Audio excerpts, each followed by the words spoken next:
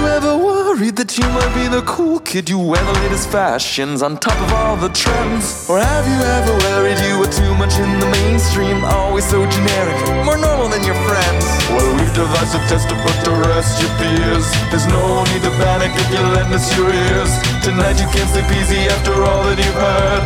Cause if you like the show, then you're probably a nerd. Oh, Canon, it's Canon, it's all. Canon with Tyler, Phil, and Boris. Oh, Canon, it's Canon, it's all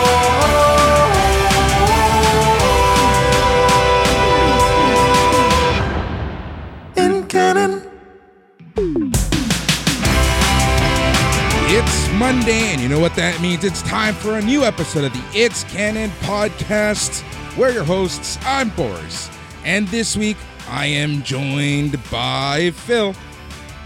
Right from Boris's desktop. I love the thumbnail, Boris. Yeah, you know it. You freaking know it. We are testing things out here on the It's Canon podcast this week. We've been wanting to do this for a really long time, so you know what? Why the heck not? We are live on YouTube, Twitter, and Facebook. We're going to get our Twitch account up and going yet again, and we're going to be going live there. So if you are joining us from there, welcome. Again, this is just a test stream. I'm sure something will eventually go wrong, but for now, things seem to be working fairly well. So that is that. And you know, I guess we got to go do our daily shout out to my nephew Alex, who I know is watching right now, because he's we got see nothing you better to do. Exactly. I see the chat. I see all. So it is going to be a fun episode testing things out here. Phil, how's it going? It's going well. You know, it's been a week. We are all out of our timing sorts. Oh, I'm so messed up today. We're coming at you live, way past our bedtimes. We're old men, so You're an old man. Let's get that straight, right? Like, I can't hide let's remember that. No, but now apparently people can see. Look, who's that fat old dude? It's me. Dun. Hey, right? No, it's gonna be a fun time here. And again, this is just the evolution of the show. It's crazy, honestly. And again, Tyler, hopefully you feel better soon. I know that man. It just sounds like he's going through hell again. And I hope that he gets better ASAP, so he can join us as we go into this. Like, I feel like this is now the fourth iteration of the show, and it's crazy because Tyler's been with me throughout the entire ride. Actually, did you know that he's the person who actually named the It's Canon podcast the It's Canon podcast? Oh, I didn't know that. Like, come on, Tyler. I hope you're feeling better soon so you can join the grumpy old men being streamed live on the internet. Right? Exactly. You can be part of this beautiful crew. Exactly. Just wait until we open our OnlyFans. But yeah, no, it's awesome. It's crazy to think, like, we started this podcast back in 2015. And here we are. Like, yeah, we've taken a few breaks, but for the most part, we've kind of gone strong. I've archived a lot of the old episodes because holy shit, it's horrible how bad we were back then. Well, at the same time, it was kind of when podcasts were new, right? Yeah. Like, they were a newer form of media. And I know that we benefit, or at least I do, about the fact that there's so many products available now for production. From webcams that are actually half decent to microphones that are even way better than a lot of the original stuff that was out there, to key lights, to, you know, the whole thing. And you kind of evolve with that, right? Like the headphones and all that kind of stuff just keeps on improving, and it's going to have an impact on quality for our listeners. So yeah, that's exactly it, right? So it's just crazy how much things have changed. Like, I remember, because I still have all the original and all the equipment that I'll just slap myself in the face with my mic. People are gonna actually notice when I do that, and not just you. So it's crazy because I still have all of my old equipment and they're like really good Shure mics, right? But it's just crazy because like how expensive everything was back then. You know, each mic was like $80, $90. And these are your regular Shure mics that you get in clubs and stuff. They're nothing special. The SM58 maybe. That's exactly the one that I have. I have 3 of those. And then the original mixer was like $600, which is ironic because I just bought a Zoom, one of those Zoom recorders, but I bought like one of the higher end versions, and it did cost me $600, but you know, it just offers so much more. So it's the evolution of like you said, the equipment, the lights, just the production, the quality of the cameras, man. The fact I remember Tyler and I did some live shows, and it was so difficult to do live shows back then because there wasn't YouTube to stream. You know, you didn't have Melon, you didn't have StreamYard, you didn't have Riverside, you didn't have any of those. You had to do everything, and even to stream radio, it was like Mixler, and it was difficult because people had to download that app and do everything through there and whatnot. So being able to Mixler, being able to actually just go on so many sites with one click, it's pretty fun. But it's exactly that. And the fact that we've been doing this a while, at least I'm fairly new to the team. I'm the latest edition, but you kind of start to know how to talk on the internet and talk with one another. Makes for a little more of an entertaining show. So the comfortableness on the mic. We're there, and now we got to throw in video because hey, why not? Because why not? Because so people can see how disgruntled and angry. You know what? I can't wait for. I can't wait for the fights because people have to realize the faces that Tyler makes as we're recording, as we're going through these episodes. Sometimes it's the goldest stuff, right? Like that's. Yeah, I know I'm hitting a nerve when you see him do the face kinkle, and it's like, oh, here we go. Yeah, all right. Literally, that's what I think. It's like, all right, can't wait for the next sentence. It's gonna be a doozy. So we have that, but man. So again, it's thank you to everyone who's listened. Honestly, I always say that this show I do for myself, I do for you. We always called it, since you joined the team, we called it geek therapy because that's really what it felt like and that's what it was. And, you know, it was kind of cool. But it's awesome to know that we do have listeners who listen to us each and every week, including my nephew. He's the only family member who listens to any of my shows. I have some friends who listen. I have friends who, this is the funny part. I have friends who are proud of the fact that they don't listen to any of my shows. Yeah. I got those ones too. So I know what you mean, but usually they're not so much proud that they don't listen to it. They're like, no, either I get enough of Phil anyway, or it's kind of like the topics don't resonate with them because it is kind of it's got its audience. It's not for everybody, right? Exactly. We try to make it as open as possible, but at the end of the day, we're just a bunch of geeks who geek out talking about geeky stuff, you know, and that's exactly what you're going to get here on the It's Canon podcast, where it's essentially split up into 2 segments. You got the, you know, what I've watched, read, and played segment, which is just us shooting the shit, just like this. And then the second half, we usually have a topic du jour. Sometimes it's a big show that's on. Sometimes we have like a legit topic. I tend to save those episodes for when it's the 3 of us, because I really like having the 3 of us in the debates, aka I like us fighting. And episodes like this, and it's perfect timing, right? Because we have the Mandalorian that's on, and we can talk about that. So let's get right to it, Phil, and let's talk about like what's going on in the life of Phil. I think last week we didn't talk until today. Yeah, it's been quiet. I think that I made my nightly list of shrinking words that are quote lines that made me laugh because it was another episode full of golden lines for me. But yeah, like obviously aside from the regular stuff, like shrinking Ted Lasso premiere, talk about that. The Mandalorian. That's our topic du We're jour. gonna need to We're gonna need to open that one up because that one's really fractured the fan base again. Like, so anyhow, had a friend who went to Comic-Con last minute and she went and saw Emily Swallow. Yep. So got an autograph from her on her Lego set of the Armorer, which Emily didn't know existed. So you can bet someone's searching for their minifig now.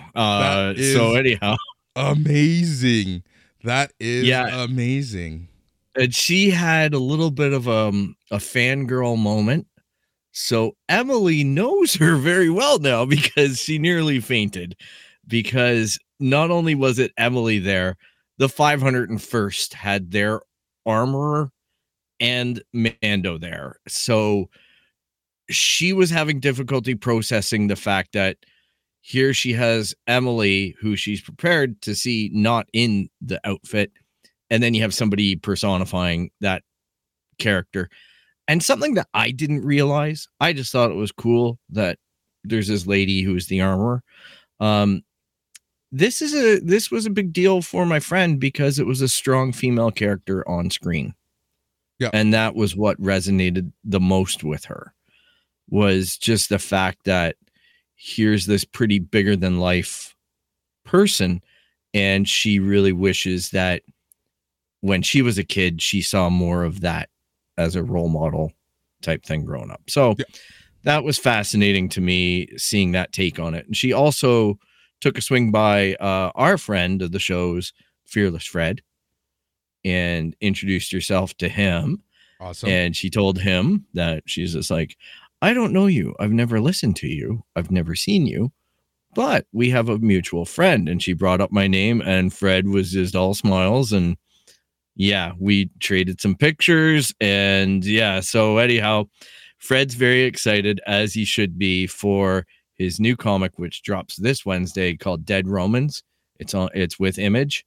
Yep. So if you're in your local comic book store, be sure to pick it up and support a Canadian guy making his way and writing the stories and whatnot, because he's big into that. Exactly. In fact, a friend who I went to elementary school with, he's the artist on one of the variant covers of Dead Romans #1, Adam Gorham. He's done a lot. He's getting a lot of traction. He's worked with Fred a lot. I've known him since elementary school. How crazy is that? Yeah, I follow him on Twitter. That's right. And he's always on there because he's highly involved in a lot of what Fred does. So good for Fred. I'm glad to see more Canadian artists and storytellers out there. Jim Zub apparently couldn't be there. He had too much work, due dates and whatnot. So you can't win them all, but it's good to see a strong Canadian representation. It looks like everybody had a great time. And so it was fun hearing about that. And then for the other stuff for me, it was mostly just for reading, doing more the Ronin one, finished book 1 or chapter 1, which was rather huge and epic. So making my way through that, only 170 pages left or something. So that's a bit of a slog, but I really am enjoying digital copies of things, and I'll be picking up Fred's book this week digitally off of Amazon. So even if you're not at the comic book store, there are ways to actively support these artists and whatnot, as we were talking about. Yep, exactly. So that's my little spiel about supporting Canadian artists and comic books. Yep. And I'm hoping that we can as we're getting back into the swing of things, right? Like Fred's flat out asked, he wants to come back and, because he's obviously got a bunch going on and he wants to catch up with us. There's a couple other friends of the shows that kind of want to come back. So slowly we're going to start bringing guests back, which is something that I'm really, really going to be looking forward to. So before I forget, actually, this Sunday, if you are in Mississauga, head out to the Awesome Toy Show because I'm going to be there. I'm actually going to be there with the Sunday Night's Main Event crew. So that's actually going to be at the Oasis Convention Center in Mississauga. It is on Lakeshore. It got moved from the Small Arms Inspection Building. But right now it is in the Oasis Convention Center, which is essentially, I want to say, kind of like Lakeshore and Dixie-ish in Mississauga. So that's going to be good. Down there. Yep. Chris Van Vliet, he's a very popular YouTuber, podcaster. He's going to be a featured guest. You're obviously you're going to get some wrestlers there, and then you're going to get a bunch of the regular people who do the conventions. And if you're looking for pops, if you're looking for toys, if you're looking for whatever, the Awesome Toy Show is going to be a lot of fun. They're going to be giving away a trip to WrestleMania. There's prizes. There's a cosplay contest going on. So that's going to be a lot of fun. That's the Awesome Toy Show this Sunday, March the 26th from 12 to 5 p.m. So catch us there, catch me there. So really looking forward to that. I love these small local shows, right? Like I prefer those than the fan expos and the Comic Cons. Oh, that was my friend said that too. She was just like, she does a lot of Comic Cons and she's like, I don't like doing Toronto because it's way too corporate versus getting out to some of the smaller shows that are actually run by fans. You can feel the difference. That being said, it's Toronto, so I get it. Yeah, it's you gotta corporate it up. Yeah, it can be overwhelming, right? Toronto in itself can be overwhelming sometimes. This weekend was quite overwhelming in Toronto, especially on Friday because you had St. Paddy's Day, which was like the first real big St. Paddy's Day since the pandemic, right? And you had Toronto Comic Con, which was apparently very well attended. So it was a very busy weekend in Toronto. So I'm assuming you didn't do anything for St. Paddy's Day. I'm assuming kind of just played video games. Oh, I laid it low. Yeah. I watched my stories. I laid low. Had some health setbacks, so I'm on antibiotics. So that's a lovely time of what smell am I emanating now? So thankfully you don't have smell-o-vision. But it's interesting that you brought up the Funko Pops specifically, because I've got a bunch behind me.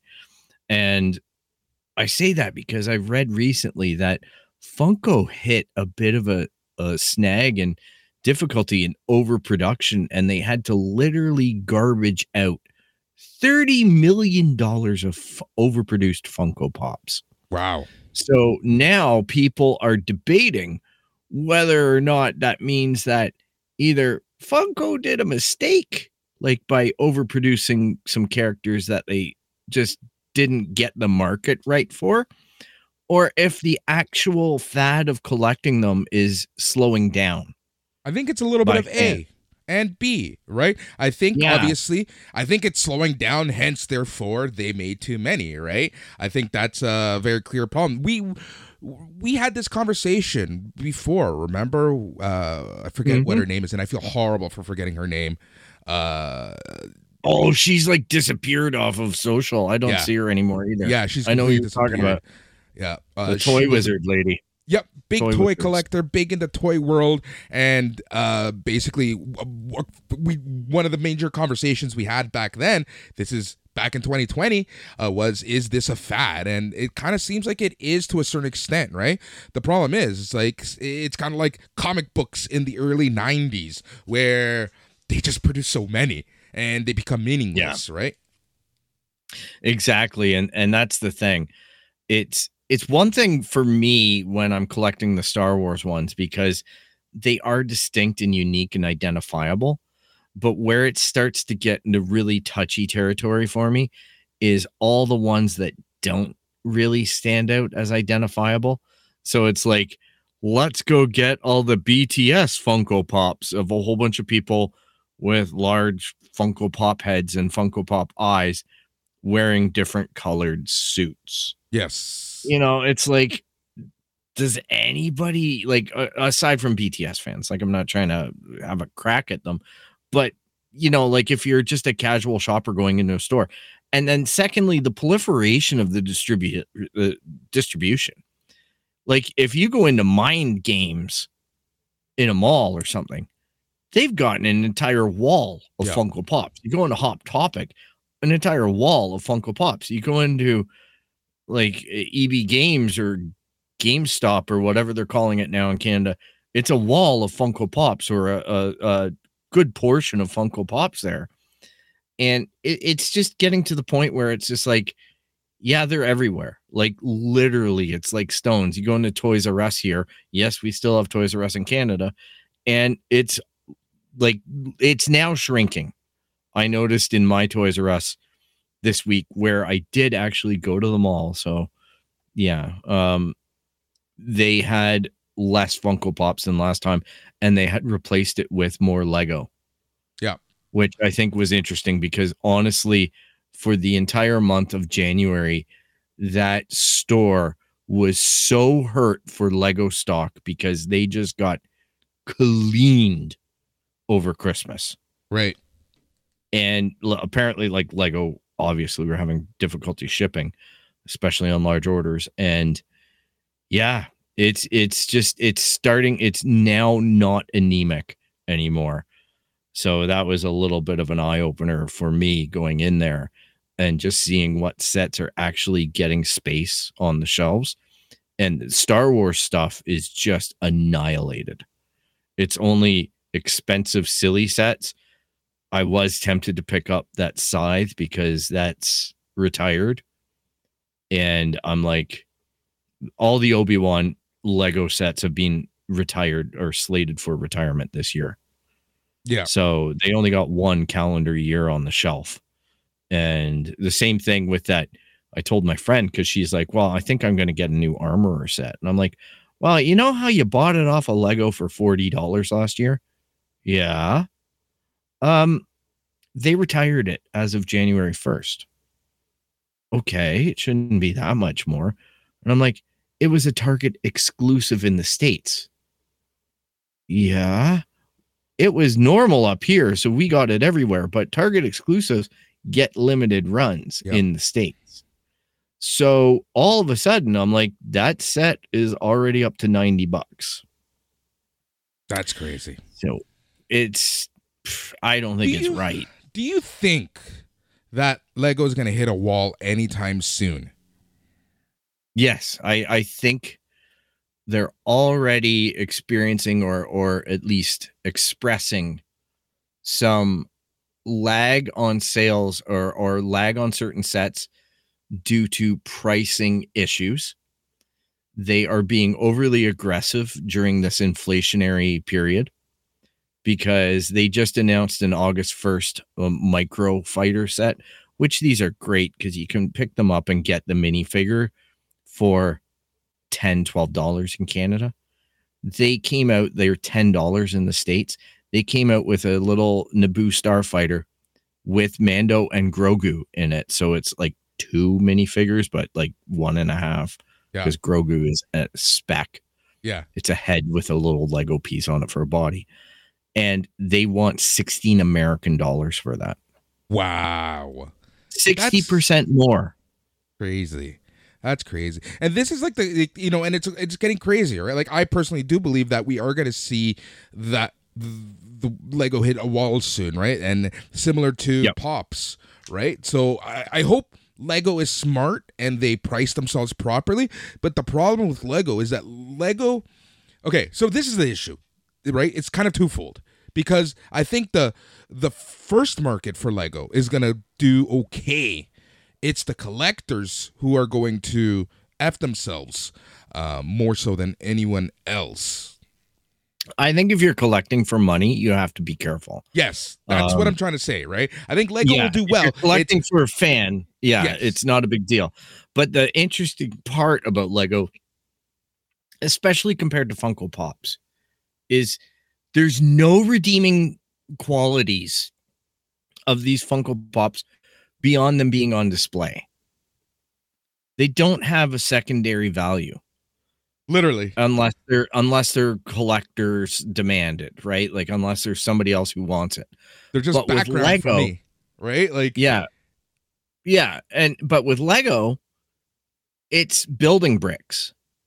So there is an inherent use to them. So even if you don't want it anymore, you can take it apart and gift it, sell it, whatever. Maybe not recoup all your money, but you could probably, move it along at a reasonable rate to a fan who's been salivating for that set, and you have all the parts and the figures or whatever. You could probably move it along at a pretty good, and get a good return on it. One of my friends is kicking himself because he sold all of his space Lego years ago in the original boxes. Ooh, wow. And he sold them like on Facebook for a song. Like, are we talking about like the spaceship from the mid 90s, early 90s? Oh, no, the stuff from the 80s. Oh, the original space stuff. Yeah. Yep. Wow. Yep. That's crazy. Yeah. But we'll see where that market hits, right? Like, it's the biggest danger right now is when they do shit like put out Hulkbusters for $580 American and busts of Black Panther for $300. Yeah. These are sets that nobody's really asked for. Nobody really wants, that we can tell. But Lego just decided that this is something that needs to exist. And that's where you see Lego really eat it, because they get discontinued fast and they get underbought. And to be honest, if I was a collector, that'd be the crap that I buy, because there's going to be a demand for it later and there's not going to be any market for it. This stuff where it's overproduced for a 3-year run and people are speculating on it to the point where they have pretty much pallets in a storage unit of that set, thinking, oh, I'm going to hit a home run now.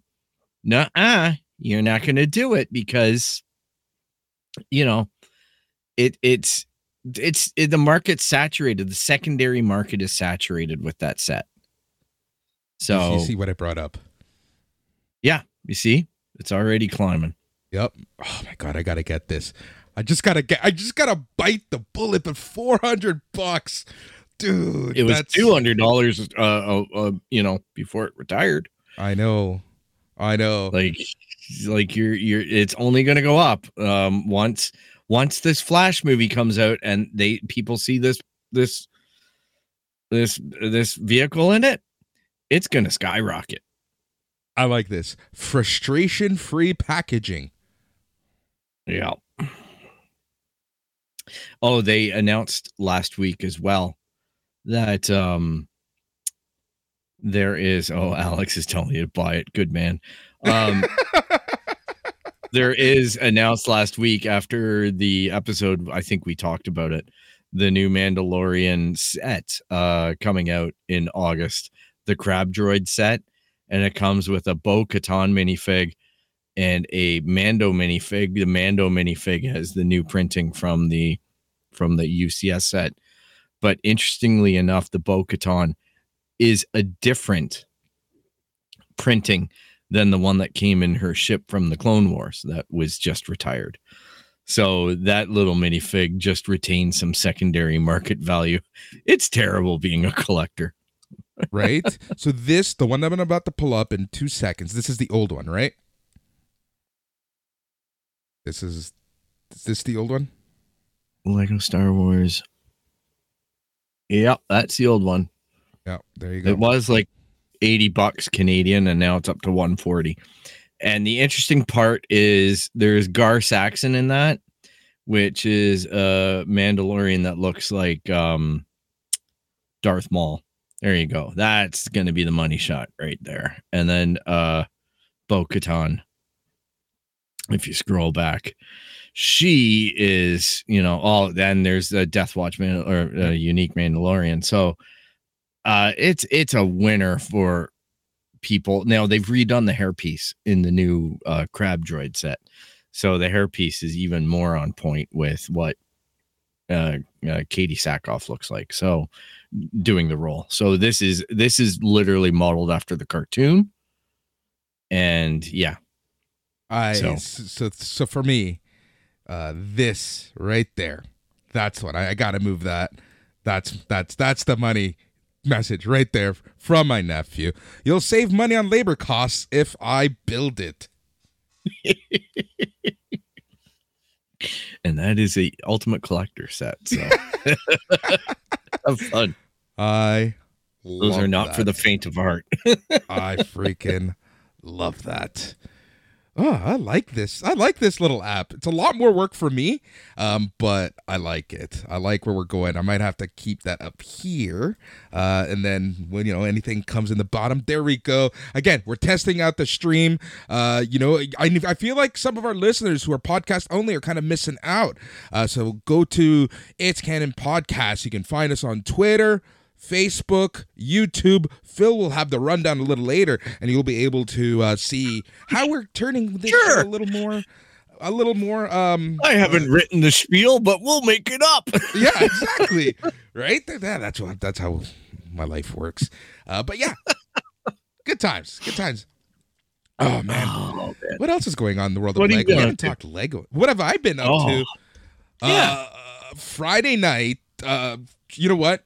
I was the past few weeks I've been so freaking busy at work because of stuff. So on Friday I'm like, you know what? I'm gonna go see some friends. I met up with Kevin O'Leary, who writes all my theme music, and I just want to give a shout out and congratulations to Kevin and Michelle, who got engaged. So that's very cool.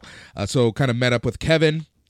Had some drinks, had the best wings in all of Toronto, which you can find at Toronto Styles, and then met up with another friend, kind of just parted away. Next thing you know, I'm singing Backstreet Boys at a karaoke bar.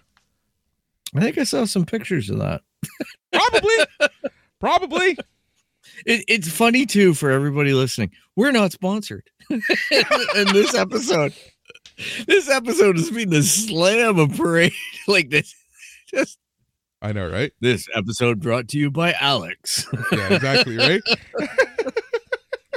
It's what's actually hilarious. So, as I was talking about my friends who don't support me and refuse to watch or listen to anything I do, because obviously when people got notifications when this went on Facebook, of course she has to listen to me saying that, sends me a message on my phone saying, "Fuck you."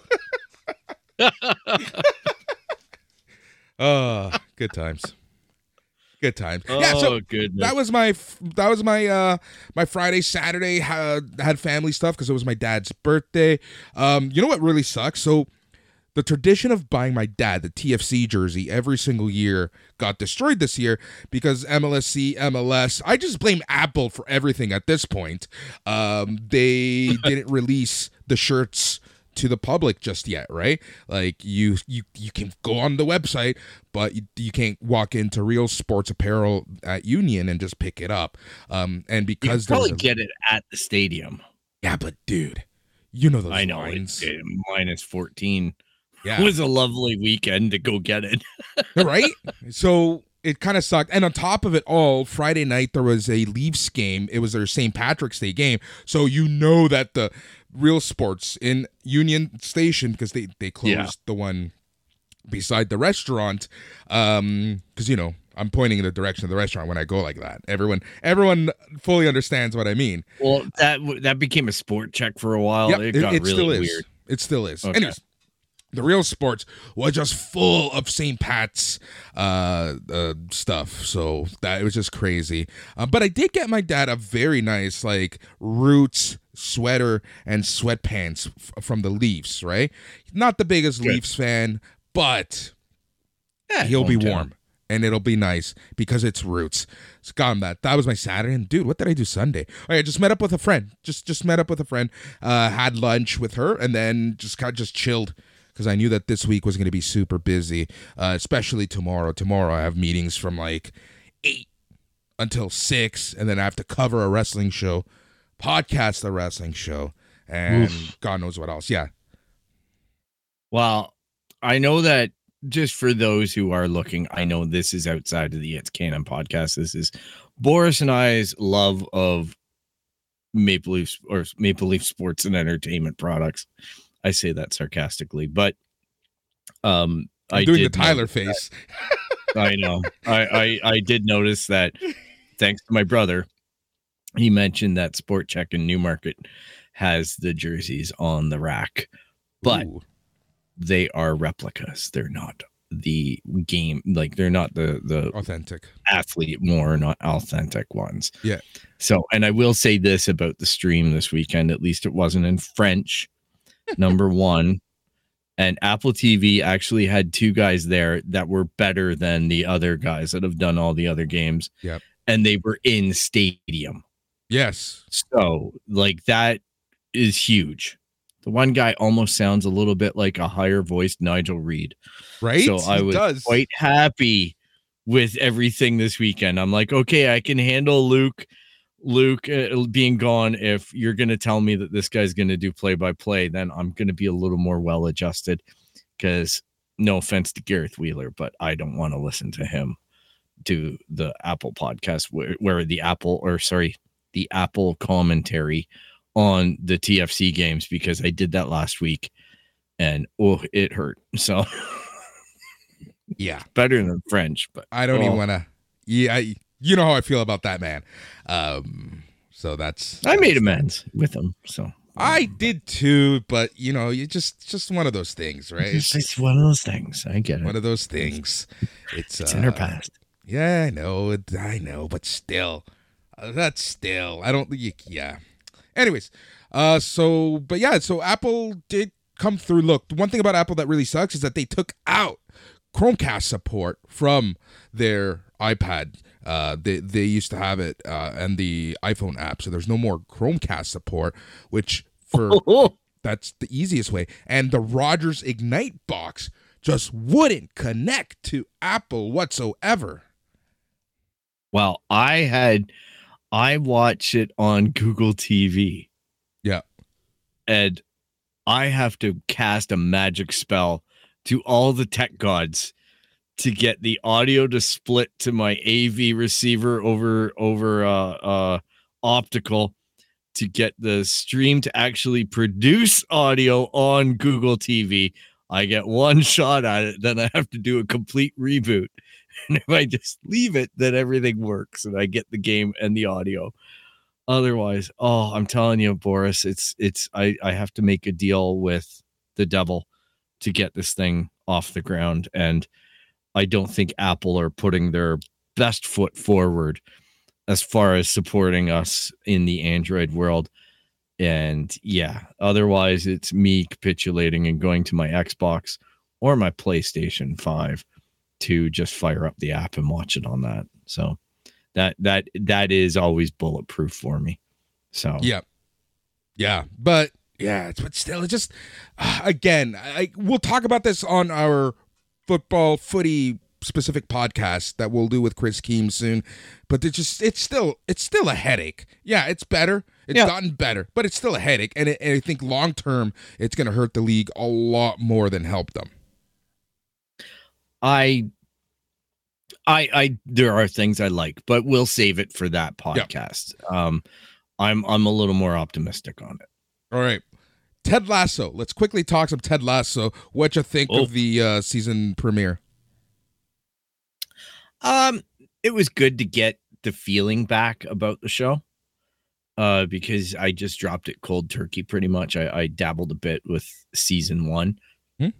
So overall, I was happy to see the characters. I was happy to re-engage. I was happy to see the speed at which they lifted off. And they're certainly telegraphing things. I don't know how many spoilers we want to say, but it is getting to be pretty widely publicized in the media right now that this is, in fact, the last season of it. And I thought that opening was a little bit telegraphing that. And agreed. Yeah. So I'm just like, okay, they're setting us up. They're letting us know. And apparently Sudeikis has said that this season counts as 2 seasons because the episodes are so long. Like the shooting was the episode length apparently for the rest of the season is like double what the other seasons were. Wow. So he said that they were on set a lot more than the other seasons. So it felt more complete because they didn't want to leave stuff hanging. Right. They wanted to get it all. That makes sense, man. That makes sense to me. But yeah, you're right. I think that it captured a lot of what we loved about the shows. But one thing that I read, and this was like more than one comment that I've seen from it, is that a lot of people are saying that it's become too serious, that it's lost some of the comedy, right? And yeah, it's lost the comedy, but the show has matured, right? I think it still has that charm, but it's not as funny because everyone in the show has matured. We've seen different sides of Ted Lasso, especially through that second season. And again, they kind of made references to it this opener, but I think it just overall the show is kind of maturing as with everything that's going on. Well, you have to remember though too, right? Like Jason Sudeikis did this show while actively divorcing his wife. Yeah. So Ted Lasso in a lot of ways is mirroring Jason Sudeikis in his own personal experience. And the thing is that first season, you've got lightning in the bottle because you've got an American trying to learn an English game. And you can't reproduce that in the second season. So the second season had to go a little bit darker and get into Ted's head and start exploring the cracks in there about what the breakup's doing, about what the job's doing and everything like that. And this season, you get it starting off with, why am I still here? Nobody can answer me that. He can't figure out what people want to hear. And unfortunately for Ted Lasso, as much as he's, his kids reminding him and all this, that he's this guy who doesn't give up. It's really, he just wants to make people happy. And he's struggling right now to find the answer to getting people to be happy with him. So he wants to get out of there and find a new challenge because it looks like that's the cycle of his life. Yeah. And I wouldn't be surprised if he plugs into the Apple ecosystem and all of a sudden comes over to MLS and takes over a fictional team. Yeah. Right. And becomes this marketing genius thing that they use, especially if Messi joins the league. So I just see that there's a lot of play that could be done with it, because he's not saying Ted Lasso's done. He's just saying the show in this form is done. Exactly. That's exactly it. Like, I can see him leaving England at some point, and like you said, we'll kind of see where his career goes off and all that fun stuff. But pretty good start for the season, in my opinion. We already quickly talked about Shrinking. So funny, so freaking funny. Honestly, and Harrison sets up Ford for that finale. Every single week, Harrison Ford gets funnier and funnier. And honestly, I shed a bit of a tear with that ending. Oh, dude, that ending was a bit of a 2x4 over the head in a good way, in a happy way. So I was, every time the show pulls a little bit of a gooch tickler on me. There's a Philism for you, and there's Boris losing. You got me there. You got me there. Yeah. So that was that. So we're gonna move on. You know who didn't have a good weekend? We had good weekends, but you know who didn't have a good weekend? Who? Shazam! Fury of the Gods. Not a strong start. Looks like they were tracking with a low of $35 million projection. It ended up making only $30.5 million, so that's almost $5 million less than what they had anticipated. Globally, they were hoping to get $85 million. They ended up with $65.5 million. So this movie is being panned. This movie is getting shat on. Now, here's the thing that makes me a little, I don't want to say nervous, but people need to take into consideration, right?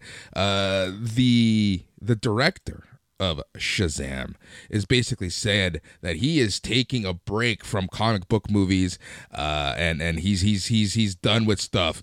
So David Sandberg is like, I don't know, I'm gonna take a break from this stuff. So yeah, he's a little perturbed. Some of the stars have spoken out, right? But here's the thing. And I don't understand why DC, Warner Brothers Discovery, whatever the company wants to be called this week, didn't realign, get new projections, because when you kill the entire universe, what the fuck do you expect happening to the movies still slated to come out? Yeah, and secondly, Shazam, as much as it's a comic book movie, it was never, to me, all right, watching the first one, I enjoyed it on the premise that it was a comedy first. Yeah. You know what I mean? Like it felt like it was accessible to kids. It felt like it was funny. Now I heard this is fine. It's a romp. Like Yeah. I haven't heard a critical review of people that I trust going after the movie as being a piece of crap. This is a self-made DC issue. They are caught staring at the toilet flush. And I don't know what James Gunn can do to fix this. These movies were in the can. You know, like if The Flash sucks or if it's amazing, it ain't due to James Gunn. Mm-hmm. It's this crap was either they got lucky or they continued to make garbage. We're a ways away from getting the true vision of DC under James, like years away from getting that realized. So I'm not shocked that it's getting panned. I'm not shocked that it's under received at the theater as far as the critical, but it doesn't scream to me to a movie that I'm just like, oh, it's a Top Gun. Let's go see it in the theater and get blown away by the boomy sounds or anything. It's just like this lighthearted comedy where I'll just be like, okay, I'll watch that when it comes out on some platform we don't get here in Canada. Exactly. HBO. Yeah, but that's the thing, right? Like, until Gods and Monsters Chapter 1 of the new DC universe comes out, you can't judge James Gunn for anything at this point. But it is kind of like, I don't know, bittersweet in a sense, seeing, the pillars of DC, making their last appearances, right? Because this one had another cameo from one of the pillars, and then obviously, The Flash is going to be another last cameo for another one, and then we had Black Adam with the last cameo, or the first one, I should say. But yeah, I don't understand what WB Discovery expected, honestly, with this, considering what they did to the entire universe and whatnot, right? Like, this is a you problem. This isn't a us problem. Yeah, the only places that DC and HBO and Discovery and all them are going to have successes with stuff like Last of Us, isolated in the can, its own thing that got brilliantly produced, brilliantly distributed, brilliantly received. And yeah, this is not DC's way. They've had too many fingers in the pie. Yeah. Neil Druckmann created a bit of a stir in social media as he's made that promo picture for season 2, basically saying that season 2 is underway, and it was a arm with a crowbar, and to kind of signify that Abby is on her way. Probably the most polarizing character in the Last of Us universe as of now. Yep, but apparently, and we'll talk about this on our summary of the first season show, and we'll get into where we think seasons 2 and 3 are going to go. But the argument can be debated. It can be up for debate that are they going to just prolong the story or chop season 2 into 2 seasons? Like the second episode into 2 seasons? Or are they going to go away from the script? Because the comments have been vague enough that they could be interpreted as both things. And there is a distinct break period in the second game where you could just call that a season. Right. And then flip it over and do it the other way. So it's causing a little bit of geek debate on that one. And yeah, I can see why. because it would be kind of interesting to know if they maybe don't make some of the moves that they do so early in the second game, and maybe they maximize some of their star potential. Yep. Exactly. Alex says it best when he says, I'm ready for more saltiness in season 2. I think here's the thing with Game of Thrones had this, right? But Game of Thrones, you had people who read books who were angry at the fact that people who were watching the show got more content than them. Wait till people who watch TV fight with gamers. Oh, it's going to get ugly. It's going to be fantastic. I can't wait. It's going to be great. It's going to be as fun as watching a Star Wars fan base intelligently debate something. And there goes a quarter of our audience. I'm in there. I'm just saying, it's we know the fan base is fractured. The fan base is fractured, and the segue that we're inevitably going to make is this week's episode is a great example of how you can fracture a fan base. I wish we had, it would have been the perfect segue, but I do want to talk about one thing while we're still on DC and DCU. That's Zack Snyder. Zack Snyder, he just continues to tease us. He continues to tickle our balls with announcements, with Batman and Wonder Woman photos. So he went to Vero, where he likes posting stuff, and he teased a DC announcement for late April of 2023. He posted 2 different monochrome images, one of Gal Gadot's Wonder Woman and one of Ben Affleck's Batman. The Batman picture features text that says MOS 28, ACCD BVS 29, ACCD ZSJL 30. IMAX, hinting at theatrical formats for his 3 movies, with the dates April 28, 29, and the 30th. So do you think this is anything? Do you think this is just a re-release? What do you think's going on? Oh, it's probably just a re-release with a different format. He's just finding ways to bring about relevance to his name, I would suspect, because hey, look, as much as we were pained to say it, the Justice League redo was actually pretty good. Long, but it was pretty entertaining. Yep. Interesting. Yep. So there you go. I think I saw a headline today too that said Ben Affleck is getting away from all superhero movies. Dude, because they were saying that he's going to direct a Batman or something like that, and he's like, "Nope, I'm not touching any of this stuff." He's done. He probably hates Kevin Smith again because he got him into this world again. He's going to track down Matt Damon. Oh, Matt Damon, I hate you too. Having said that, the new movie with those 2 about the Air Jordans looks phenomenal. I can't believe I'm saying that. Yeah, well, hey, man, the 2 Goodwill Hunting. They have chemistry sometimes. Goodwill. Yeah. Kevin Smith. We talked about this and Goodwill Hunting and Kevin Smith, right? There is no way those 2 actually did that movie. Well, Kevin Smith was the executive producer on it, so his fingerprints are on that film, and I can definitely see his influence on certain scenes. From an executive production standpoint, it seems more directorial or writing, but hey, you know what? They're friends. They get high together. Yeah. They have a few laughs.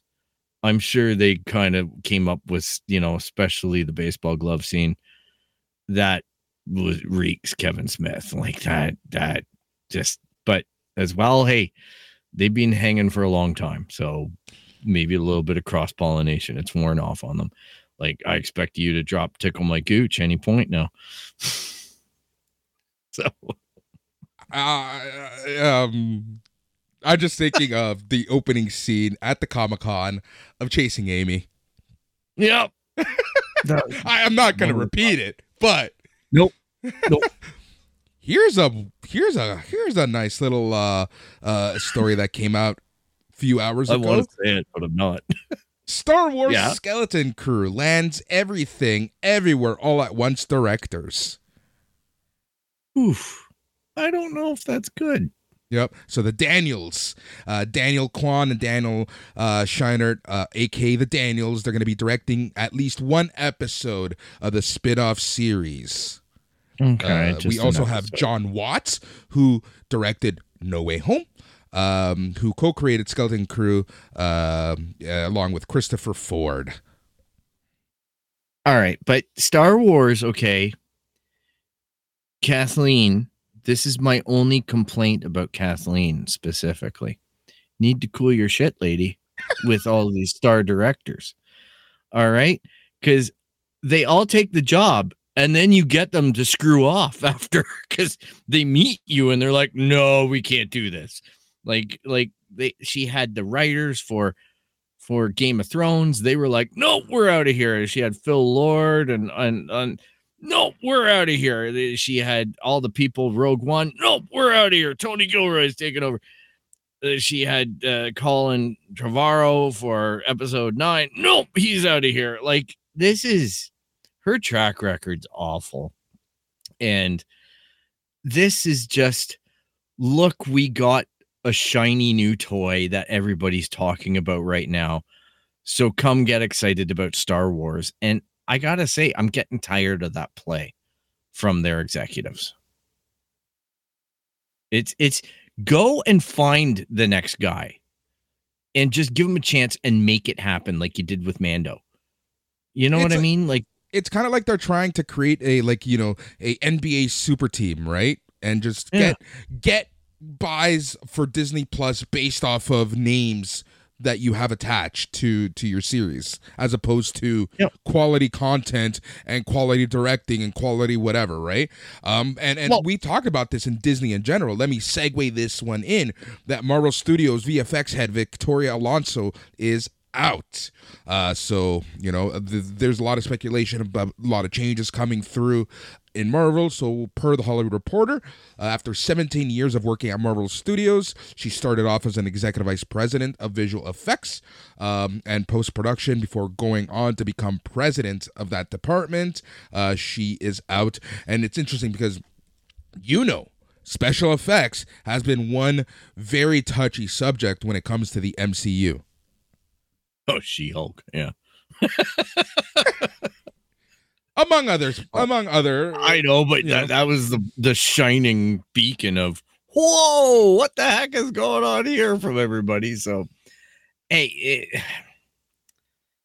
it's just a bad look. Like, focus on your stories.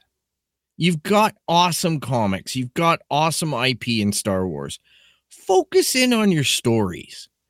Get your storytelling sorted. That's what Andor showed me. Is what happens when you could have crap on the screen. You don't need to have the world's best directors. You don't need any of that. If the story's got legs, if the story carries what's happening on the screen. But this whole name chasing and VFX garbage and all this is, I don't know, it dilutes everything because it seems like the narrative is about the flash in the pan and not the steak. And that's the stories. Yeah. That's exactly it, right? And Star Wars has hit the nail in the head with something like Andor, and it really sucks because it seems that we've talked about this the past few weeks where Mandalorian is kind of going through this change, and it's becoming very polarizing among fans, among regular. Here's the thing. One thing is when the fans are polarized, right? And they're on either side of the fence. It's another thing when you start hearing this from people who just watch the show because they like it, not because they're, hardcore Star Wars nerds and geeks like us, right? I tend to listen to the regular viewers more and their reaction more, because to me that shows the bigger picture stuff, right? Sometimes we're too into the weeds to really focus on stuff, right? I always say this about wrestling, right? Especially myself, especially like you and me talking about Star Wars, right? So I tend to talk to friends who like Star Wars casually and they'll watch these shows because it's Star Wars, but they don't know that Kathleen Kennedy might be fired this week and next week and the last week and the week before and next week after that, right? So where I'm getting and if she does get fired, they don't care. Yeah, that's exactly right. We don't care, and we're into the weeds. But the I guess the point I'm trying to make right now is, this season of The Mandalorian has been very polarizing for many reasons. So let's just jump right in. We won't go into too spoiler heavy, because I know that a lot of people watch. And again, similar to The Last of Us, which that episode will be coming out in the next week, we will be doing a full recap of The Mandalorian season 3. So let's talk about. Oh, okay, yeah. Chapter 18. I think so. Yeah. I don't know. Episode 3, season 3. Season 3, episode 3. Sounds like episode 18. Did they count the episodes from Book of Boba Fett? Yeah, it did. It started at 17, I thought. So, yeah. Because you had 8, so 16, so 17, 18, 19. This is chapter 19. Case in point. All right. So What did you think of the episode? I freaking loved this one. I thought it was fantastic. As an overall summary, it basically starts out exactly where we left off with the episode before. We get to the bottom of who saw what. We then have a nice, really good dogfight sequence. Really cool. Yeah, it was really well done and it was fun, but it was basically, as someone who was a casual pointed out to me, that was Top Gun. She was just like, she even did like the maneuver for Tom Cruise with the air brakes and everything. And I'm like, oh, shush, you're right. So anyhow. Were we literally just talking about this last week? Yeah. So then, yeah, but she used it the other way. So, yeah. Wow. I was just like, wow. Okay. And then we break into what appears to be a non sequitur story involving some characters that we were previously introduced to, some Imperial characters that are in an amnesty program and located on Coruscant. Now, the reason why I like this, and it was a large portion of the episode. Yeah. 75%. The episode was, yeah.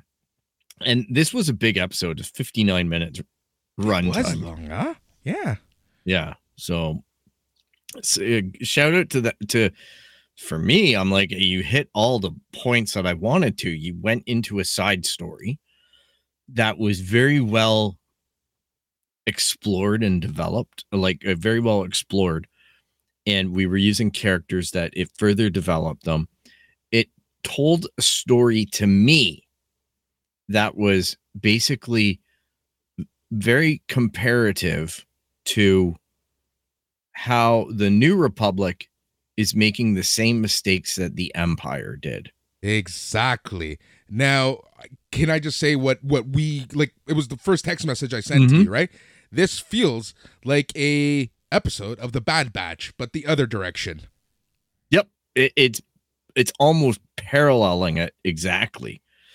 And what was fascinating about that is, these people who are being, given work and whatnot as refugees or whatever of the Empire, they are given numbers as names, the same as the stormtroopers were. That to me was so interesting because, the rebels and this and that, they were so big on doing everything the Empire wasn't, but here we are, and the rebels seem to have really taken a step back, right? It seems to be a new group of people who have taken over, started this new republic, but they're doing the exact same things that the Empire did, which to me was just so interesting. It just reminds me of why we fight, right? Like, here we are doing the exact same things all over again. If anything, it really amps up the sequel series on, don't join. Both sides are the same. Like DJ, right? Like it's really interesting because, like, honestly, the New Republic should be jailing these people or executing them. and instead they seem to be giving them amnesty. Well, And it's that mistake of they're giving the wrong people the amnesty, because these are, as we saw, some of the monsters. And although I thought the doctor's intentions were very good, he ends up getting a double cross in the end, which is fun to watch. And then we resolve the issues with Mando and Bo-Katan, where they get to where they needed to get to in order to advance that storyline. I won't ruin it, but it's going to get spicy because Emily on the weekend told my friend that episode 4 is she's really excited for, because a lot happens in this one coming up. And I know that Dave Filoni co-wrote it. I know it's not Dave directing it. I thought it was. He doesn't direct Someone any else this season. Yeah, because he's too busy with Ahsoka. Yeah. But he did co-write this episode. So anyhow, it's interesting because I think there could be a lot of story meat coming up in this new episode. And, you know, people are going on Twitter and whatnot and accusing Mando of using filler again, which I hate that word, because if there's one thing I've learned with Dave Filoni, and Jon Favreau has learned this as well, is that there's no such thing as filler episodes, because they always have it tie back to something establishing, something important later. And secondly, it was a great way to see into Andor from an audience's perspective. If that was the part of the story that you really liked, you might want to go rewatch Andor or see Andor if you missed it. Yeah, exactly. You know, I think a lot of people there was a lot less conversation about, post World War II Germany than I thought there would be, right? Because this is exactly kind of what happened there, where there was a lot of amnesty and you had some of the smart people kind of just be given passes. And because, well, we wanted to use them, and we ended up creating NASA because of that and other stuff, right? So, there were good things that came out of it. So seeing those parallels with real world and in the Star Wars world is always, to me, what I always liked about Star Wars. So I really, really did enjoy that. It kind of built the world a little more, and that's what I wanted to see, right? It's filling in the huge gap between, the where we left things off and the new trilogy. So I really like this episode a lot. I like seeing people get their comeuppance, but like you said, to me, with Filoni and Favreau, there's no such thing as filler, because I feel like everything is going to come full circle and come down in a neat little package. It might not be the same characters, but it's the concept of this amnesty program might come into play, and now that we know that people are looking and we're looking at cloning and stuff like that, well, there were a lot of questions about how we got to episode 9. Oh, it's been not very well veiled at all during The Mandalorian. That was, there was straight up shots of Snoke in those tanks. Yep. So it's and as another point that I really enjoyed as well was they showed the highest mountain in Coruscant, and it's the only piece of land visible. I thought that was really cool, like some of the world building and whatnot on this place that we've already been in the prequels and whatnot. And it's like, oh, this is really impactful. This is just bringing so much more excitement to that world for me. And it was already a place that I felt like I knew. Right. So that was kind of cool. I did enjoy that. But this amnesty program is obviously having a problem because there's clearly bad people in it. And they're thriving. They're playing both sides. And like, you're playing with the people who invented playing both sides. Like, oh my God. But to me, it raises questions on, did the rebels just do their thing and say, all right, let the politicians take over, right? And it's the politicians who got us in this mess. Yeah, exactly. And why don't you have tighter controls on your amnesty population if this is a possibility? Because all they have to do is go talk to a robot once a day. And are you feeling depressed? No. Like, You just have to sit there and answer these questions. To me, and the what was robot's going to let you go. And it's stuck on the ground. It can't even chase you. I know. To me, what was the most interesting line, it was kind of a throwaway line where even the rebel fleet is being decommissioned. Yep. Like they are going all in on getting rid of everything. Right? It's peace. And it's build up your war machine time, which means money, production, corruption, everything, right? Like it's politics, baby. Which is honestly, and as Andor taught us, that's the meat and potatoes of the Star Wars universe right now. Always has been under George's vision. Well, that and Poppy Pedro doing Poppy Pedro stuff. Yeah, but I'm going to do some prequels that are going to talk about trade federation, trade route blockages. People are going to love it. It's what? Oh, let's have a rousing Senate session. Just okay. All right, George. But it works in the end because they stuck with it, right? And they made it mean something. But for the casual people watching, it's like, oh my God, I pass by this channel on TV all the time. That's so freaking true. Oh my God, there's so much going on in Star Wars right now. There's so much going on right now in Mandalorian. But yeah, I think that's where we'll leave things off.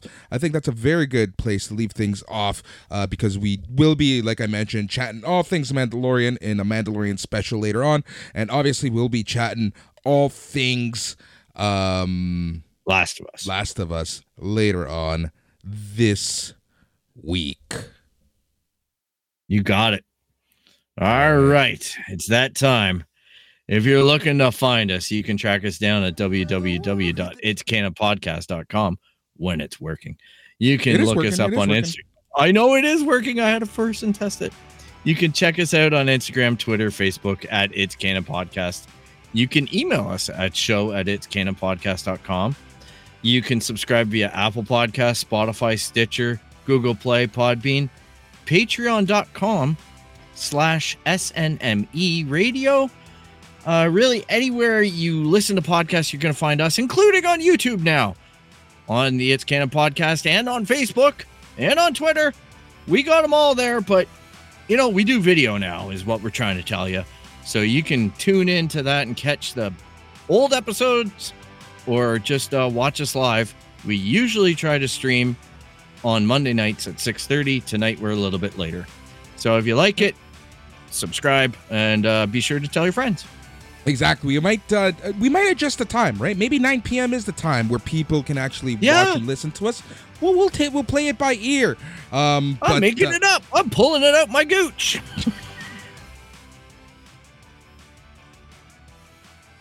Oh, you win this round, Tobin. You win this round. Damn you. I hate you. I like Palpatine Phil. Call me that now. It's the It's Canon Podcast, the podcast where we talk about all things, everything. Everything includes comic books, movies, Star Wars, Last of Us, video games, Lego, toys, what have you. And Phil, do you know what the best part of it all is? It's all in canon, baby. That's right. He's Phil. I'm Boris. Till next time, goodbye.